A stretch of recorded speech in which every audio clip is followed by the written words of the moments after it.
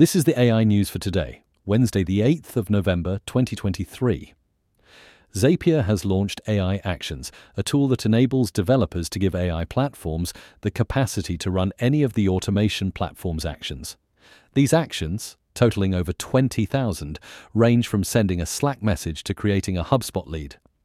The new tool is designed to overcome traditional issues such as third-party app authentication and API integrations, while offering support for a variety of AI platforms. Next up, in a bid to curb the misuse of AI in advertising, Meta, formerly known as Facebook, has announced it will limit the use of generative AI tools in political advertisements. This decision comes amidst growing concerns on how AI could potentially be used to create deceptive content, especially during election periods. The new policy will see these advanced tools used only under strict supervision, keeping misleading activities at bay. And finally, Chinese smartphone manufacturers Xiaomi, Oppo, Vivo and Huawei are stepping up their game as they aim to integrate generative artificial intelligence, specifically language model AI, into their products.